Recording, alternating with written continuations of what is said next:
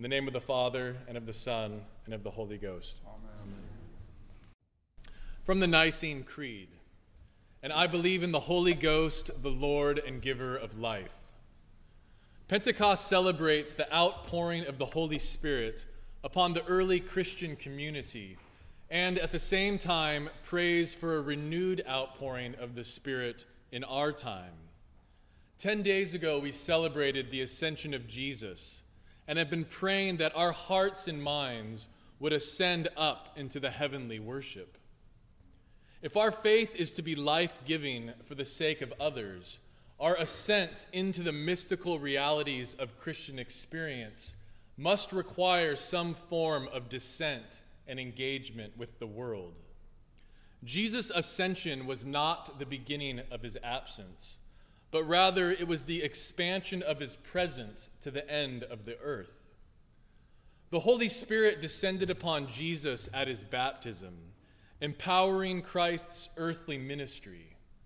Jesus came as the first fruits of a renewed humanity, which brought the kingdom of God everywhere he went. At Pentecost, the Spirit descended upon the young Christian church, which serves as the first fruits of a renewed human community comprised of people from every nation.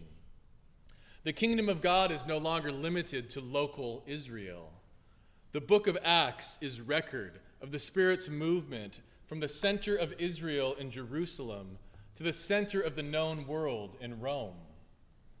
In the Creed, we affirm belief in the Holy Spirit. But the problem is, most of us don't quite know how to comprehend that. We have some conception of how to imagine God, because we have earthly and spiritual fathers, however imperfect, as icons of God the Father. Because of the incarnation and gospel accounts, we have a reference point for the life of Jesus.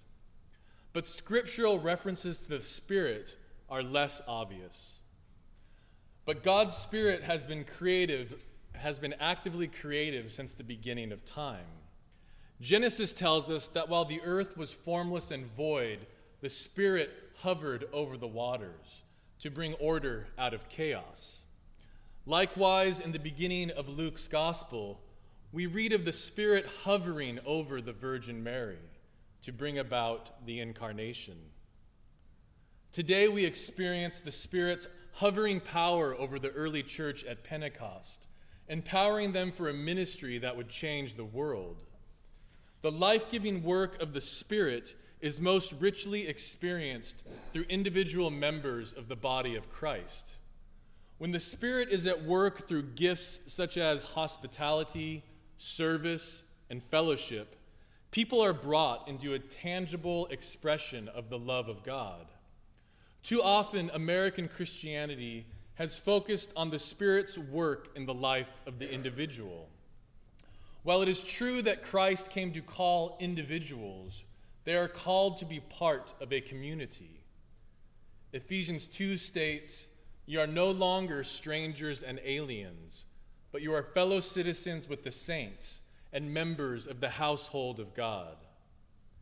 The theological history of the book of Acts is that of a shared life of Christian love and hospitality that was so compelling it enveloped outsiders in the wake of its affection. The book of Acts shows us how the Spirit is forming and shaping individuals who flourish through their participation in Christian community. This means that Christian maturity is much more than knowing about the Bible or about theology or about the church. We are called to cultivate communities of the Holy Spirit. This is most famously modeled in Acts chapter 2, verse 42, quote, "And they devoted themselves to the apostles' teaching, to the fellowship, to the breaking of bread, and to the prayers." Apostolic teaching calls us not to be conformed to this world, but to be transformed by the renewing of our minds.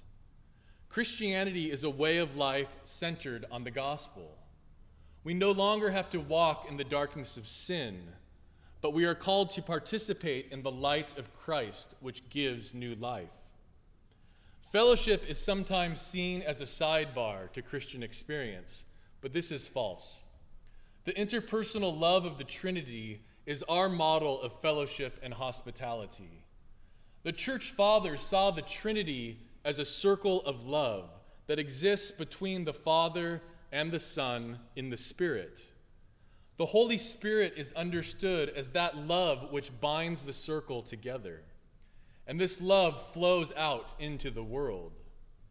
The love experienced in Christian fellowship should never stay within inside the church, but it must continually flow out. The breaking of bread in Acts.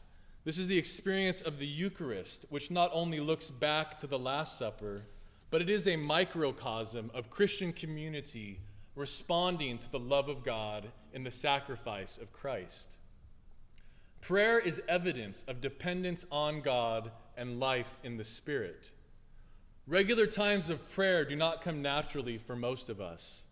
Because we tend to value that lone individual who forges his own path, we sometimes scoff at disciplined and proven patterns of prayer. But this is where a rule of life, such as found in the prayer book, becomes a great source of stability for the Christian.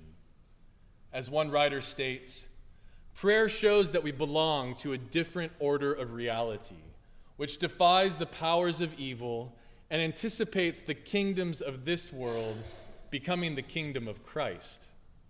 As we lift up our hearts in the worship of God this morning, let us leave as agents of the Spirit, empowered for mission to give life to the world. In the name of the Father, and of the Son, and of the Holy Ghost.